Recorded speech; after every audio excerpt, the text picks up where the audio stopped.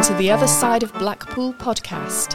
And if you live here in Blackpool, this show's for you. From high up in our attic room studio on Church Street, we share the true stories of what life is really like in Blackpool. Stories that are often overlooked, hidden, or under-celebrated. Hello, I'm Gillian Oliver, and here we are today, live on location at the Salvation Army on Church Street in central Blackpool. Today we've been learning about the council and friends working together to solve this cost of living crisis, or as some people call it, an absolute full-blown social emergency, which is just arriving at England's poorest town. Here with me in the studio, I've got my old friends, not so old actually, but our Emma. Hello, Emma. Hi. And Leon as well. Hello.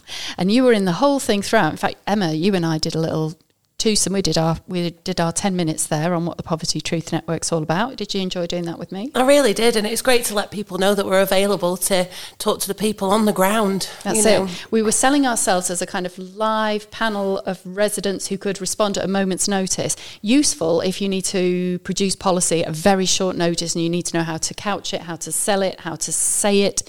And we say we can be those people. Did you like that offer, Leon? Absolutely. Well, we are those people. And being a holistic therapist since, say, 2001, I meet lots of people. And the people here, they do such a good, job and put so much effort in. However, they do carry a lot of other people's issues as well as their own. There were about 100 people in the room, did we think? Yeah, easily. All round little tables in what was effectively the Salvation Army's kind of church. It's beautiful, isn't it, here? What a building. Very unusual place to meet. Did you feel that the conversations were as you expected them to be? How did it match up to expectations, Emma? I think the conversations that we had as a whole, as the room, it was a good opportunity for everyone to talk like that. But being on the tables as well, where we were set out, we weren't sat with our own department. We were spread across all different services within the town, and it was a really good opportunity to sit and talk to people and share that knowledge, even when the presentation's going on as well, obviously engaging with that, but in the free time that we had, getting the opportunity to talk to each other. I've exchanged so many email addresses and names today. I think it's fantastic because everyone's got the priorities right, that they want to be able to help people. It's how it's going to be the most effective, and I think today's really helped with that. So let's get those wheels in motion. That's great. So we did manage to catch up with a few of those people who were in the meeting, some people who made real contributions and had some unusual out-of-the-box ideas that Blackpool should consider. So let's listen to what they had to say.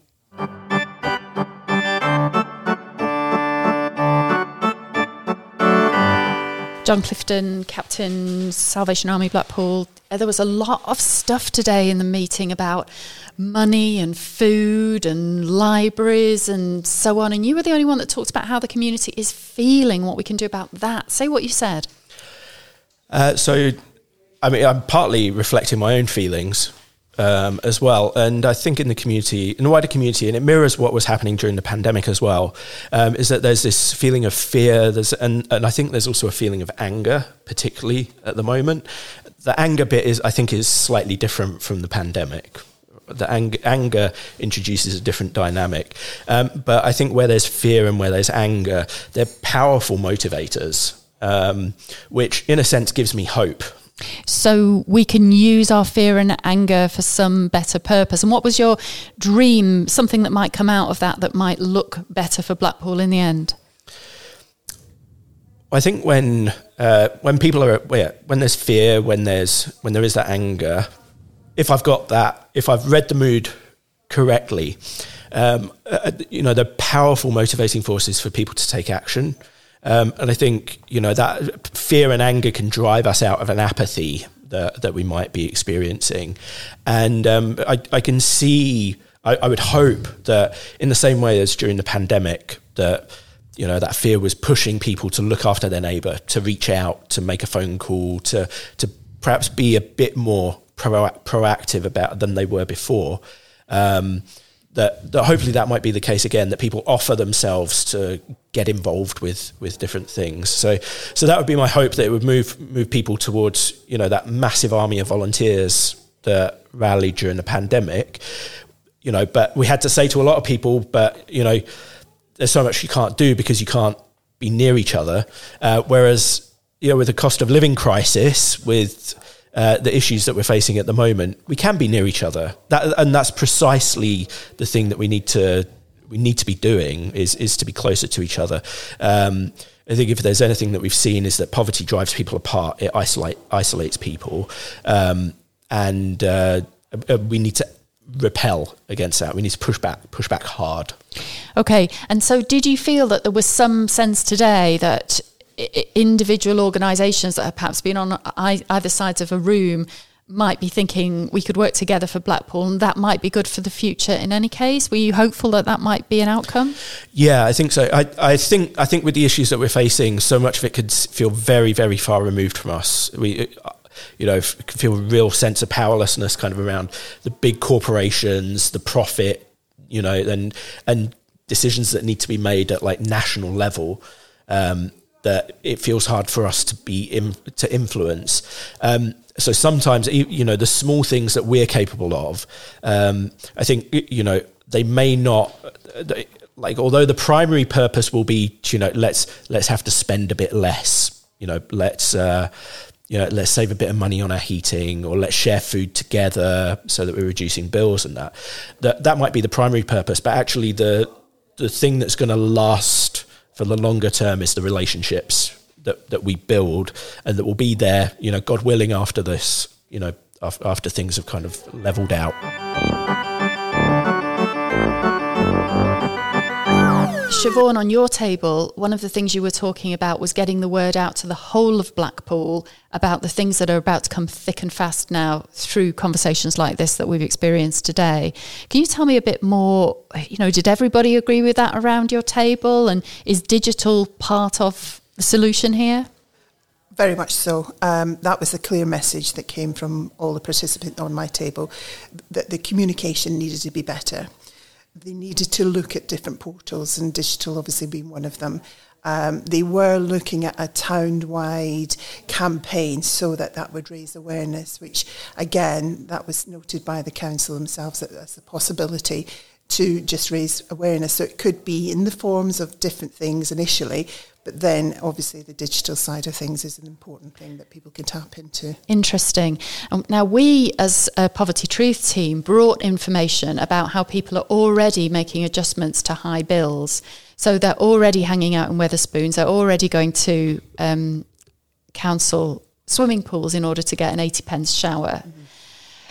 And your group seemed to really take to that, instead of setting up church halls, that perhaps we should just go with the flow and go where people are already naturally meeting and naturally getting, spending time during the day, cafes, restaurants. Tell me about that conversation. Absolutely. I think the main thing behind all of that was the stigma, or lack of the stigmas. If we could use places that people are already currently using, it doesn't seem it's less embarrassing for them to actually be able to tap into those things. So they were looking at things like cafes and local pubs and places like that where people are already congregating and probably will congregate further. I think the concern that they had, which came up in one of your slides, was the fact that how will the publican, how will the cafe person be able to cope with that kind of thing, and the demands that something like that will have on their facilities. Yeah, but surely if it's a kind of state-run remedial campaign as a result of the social emergency we're all in, that there'll be some state facilities to support cafes and restaurants if they're opened as absolutely pubs like and that was a key thing that we discussed as well, that there needs to be some sort of compensation to these organisations to be able for us to use that. And then if you can build up a timetable where people know where they're going to meet, again, that will hopefully build on the numbers of people actually participating, and it starts to become an okay place for people to meet up. Mm-hmm. Now, I don't wish to be rude, but some people who sit in rooms like that with so many corporate people, there are about 100 people in there this morning, might think we were in Never Never Land. Did you ever get a sense that any of these things that were talked about this morning were likely to come into land? all of them. I think everything that was discussed, everybody certainly around my table, and it was a mixed table of different organisations, including the local authority, all agreed that they were scared about the potential issues that we're going to be facing from October onwards. It's a major concern for not just people on low incomes, but possibly middle incomes as well, that are now suffering and starting to see the effects of the crisis that was looming.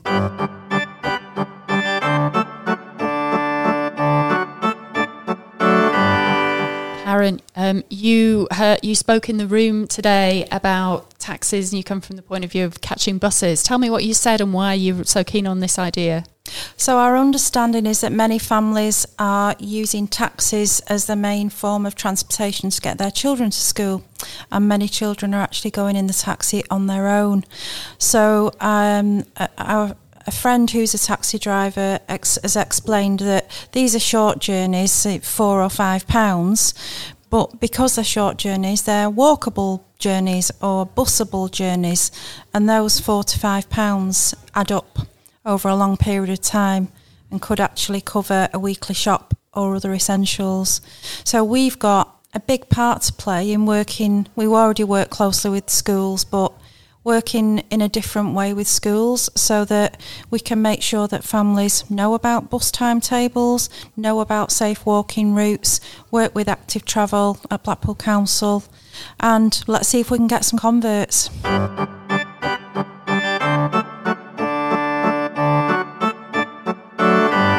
We are with Councillor Neal Brookes, Neal, am I right? You are indeed. Brookes with an E. Indeed. Thank goodness we could spell your name right. Okay, things will go downhill from here. Neil, on your table, you were talking about the idea of a kind of mobile laundrette that might be able to reach towns where there's no washing facilities currently. Tell me a bit about that idea, where it came from and what you think of it. Oh, I think it's a great idea. And I think it's been born out of the fact that the residents group at Mearside have recently got a community laundrette running for cheaper washing facilities, obviously. The lad that raised it on our table is on Grange Park, which is another big council estate, and they haven't got one on there. And I think that it's got wheels. It's not got legs, it's got wheels. I mean, there are parts of our communities that can't get to a laundrette. It'd be a great idea if we could get it up and running. How long do you think it would take to get something like that started? To be fair, I don't know the whys and wherefores about equipping a van with laundry machines or washing machines. But I know that Arif's taken it away on the brainstorming sheets. So that's the head of public health here in Blackpool, yeah. It is. So we're waiting for news from Arif. What interested me about the idea, it has a certain romanticism from the days, did they call them the wash houses, where people used to get together in one place, and it didn't just have a practical outcome that you got your clothes washed and dried, but you also spent the day with other people in a warm place, had a cup of tea. It was a community. It bound the community together. And that would be the same script with a mobile laundrette, just as it will be with a community laundrette at Mearside. People will get together. You've got an hour and a half till your washing finishes. You're going to talk about community issues. You're going to share problems. You're going to solve problems. It has to be a winner if we can get it up and running. How interesting. Was there anything else that caught your mind today in terms of the atmosphere, the spirit of the debate, or your hopefulness? I was inspired, basically. I think I said that at the end, because there's a real feel-good factor in Blackpool, and we look after our own in Blackpool. And we know there's no crock of gold coming from national level. We know local authority can't afford to do everything. So it's about what solutions we can put together as a community. And importantly, we don't need to duplicate, because it's pointless 5 different organisations doing the same thing when we can have one organisation doing it and divert our efforts elsewhere. Because every hour of volunteer time is going to be vital for the next few months and probably years. So if anyone's listening and knows how to produce at short notice a laundrette on wheels, then Councillor Neal Brookes is the person they need to be speaking to. As long as you don't want me to drive it.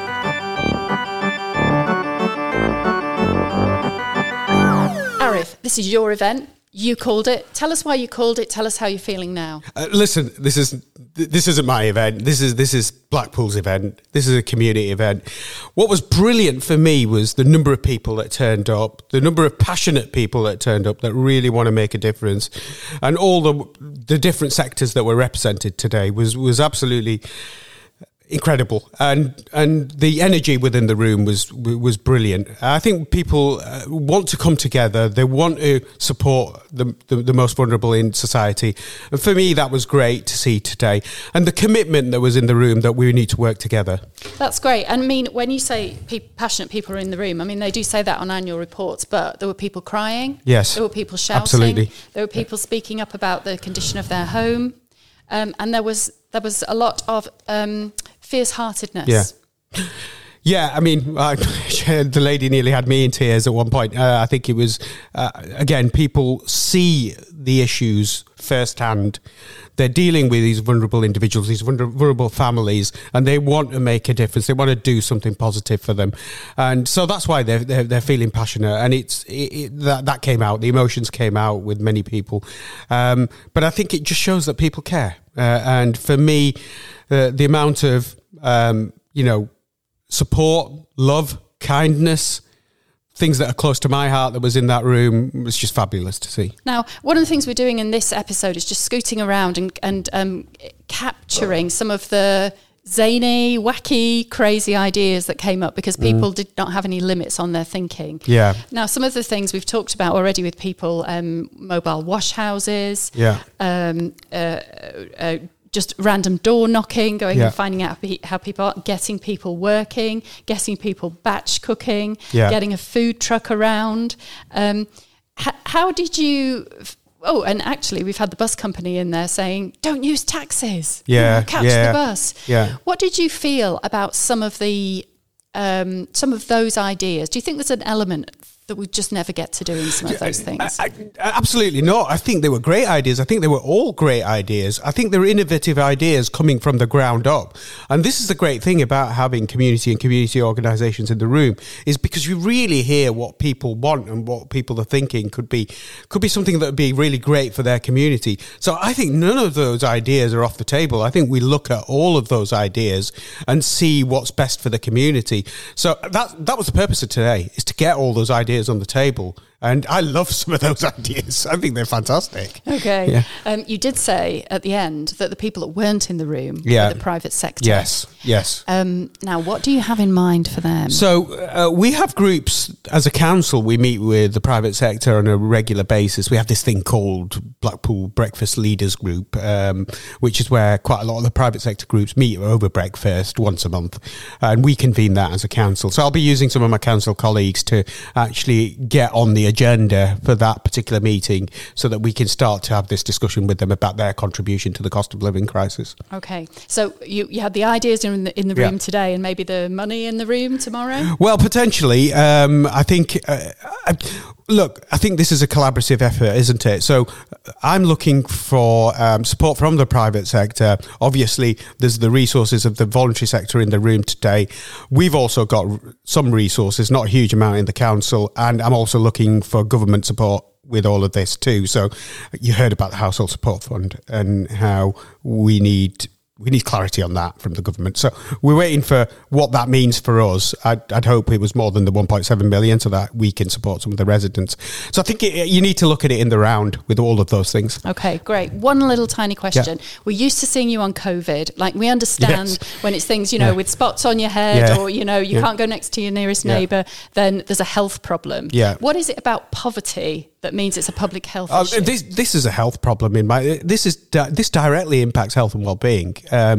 Having people living in poverty, having people who can't heat their home, can't have a nutritious meal, all of those things have an impact on health. And those things have an impact on health quite quickly, so in the short term. But then, there's also the impact on lots more people being in poverty and what that does to their physical and mental health.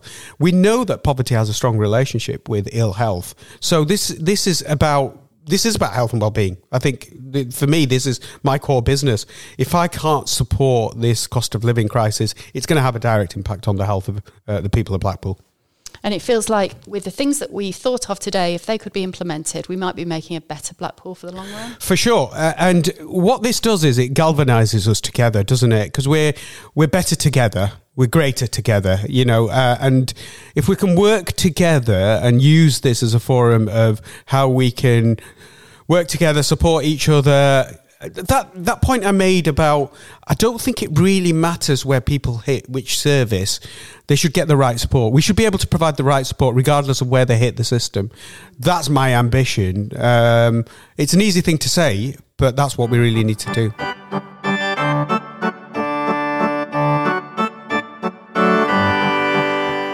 So those were some of the ideas that came up during today's meeting. I don't know if either of you felt that we were in the realm of the conceptual, you know, that it was Neverland in there, that it was a lot of well-meaning people who were coming up with some ideas that looked good on paper, but they'll never see the light of day. What did you think, Leon? Yes, but I think everyone there is doing their level best in their way. I really do. The heart's in the right place, but there's this, that and the other to get through to get there. As far as I'm concerned on that topic, I learned that there's lots and lots of dwellings in Blackpool that could be used, just like the Salvation Army is here. I noticed that. I had lots of feedback from people suggesting that these people who live in Blackpool, they hardly ever go for walks on the beach to release whatever anxiety that they picked up because of the cost of living or anything similar. I got a lot of feedback from that, so I think it's been really great today, and everyone's doing the level best. That's what I got out of it. That's great, Leon. And we have established over the podcast that the beach is a gift to us, you know. Absolutely. The sun rises, it sets every day, and it's still a beautiful place of peace. That's as good as it gets. The sun sets and sunrises here at Blackpool, you know, and to go on the beach when the tide's out and, you know, you've got the right clothes on and stuff. It is so energising, no matter what we're going through. Yeah, and it's why Blackpool's become as famous as it has, and it's still Always. a national treasure.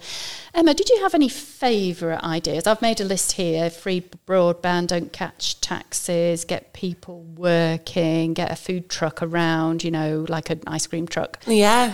Tell me, did you have any of those or a favourite? I said just making it more attractive, as we said, like the stats show there that 8,000 people are already struggling and using services. 16,000 people are going to find themselves on the brink of, of struggling and needing those services. And then an additional 19,000 people are worried about the cost of living crisis and what is to come. And it's all education, educating people as to what they can do at home and getting the word out there. But I think this sense of trying to bring the communities back together again, and everyone always talks about the good old days, but I think with what is coming, we're going to have to get back to that. Know who your neighbour is, knock on the door,